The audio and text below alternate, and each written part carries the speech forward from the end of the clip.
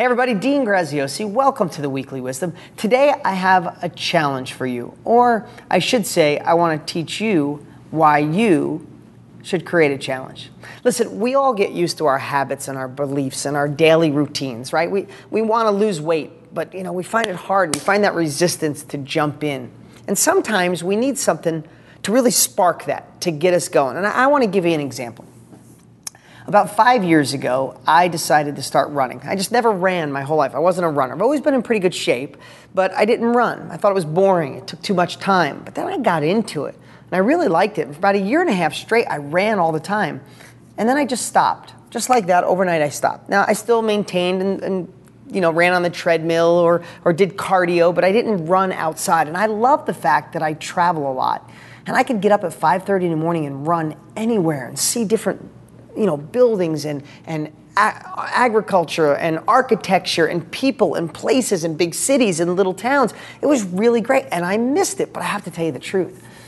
I had different habits. I had different thoughts. I started thinking running was boring again. I started thinking, God, when you got to start with a half a mile, then a mile. Do I want to start that whole process over again? And I was making excuses.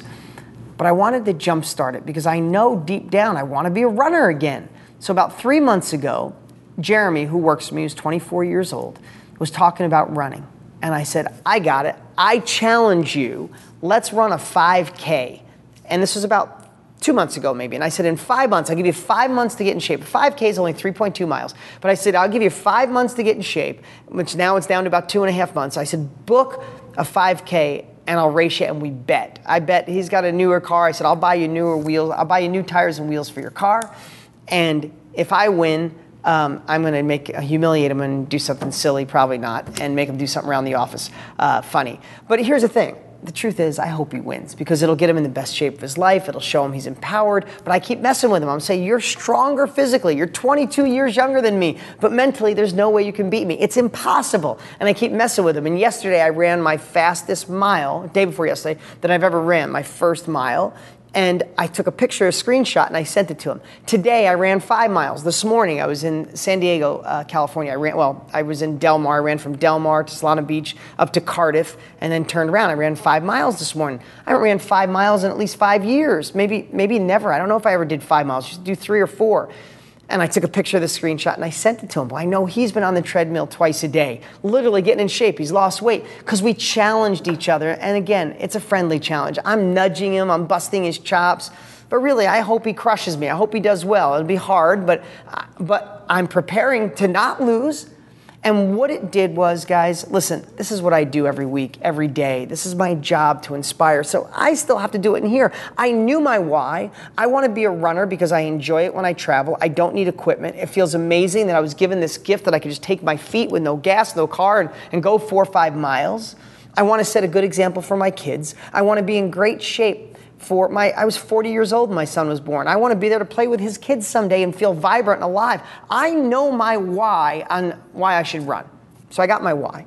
I don't have distractions. I can do it on my own time. Nobody tells me I don't have to punch a clock for it. I have all the reasons that I never should have quit and I should have started running again. But guess what? I still wasn't until I found this challenge. And it sparked this thing in me. This morning when I was running, I was going to give up at mile 4.4. And I looked at my phone where I have iRun. The iRun app is cool. I ran 4.4 miles and I looked. I'm like, no, I said I was going to do 5 miles today. I got to race Jeremy in 3 months. I kept going. I kept pushing. If I didn't have that challenge, I probably would have quit, or maybe I never even started at all. So that's my simple message for today. Today, whatever it is that you want to do, get to the gym, make more money, change your career, fix your relationship, I want you to think why the hell you want it today. Why do you want to look better? Like me, I want to do it for my kids. I want to be healthy. I want to feel better. I want to set a good example. I want to have a great thing. I feel alive when I run. That's my why.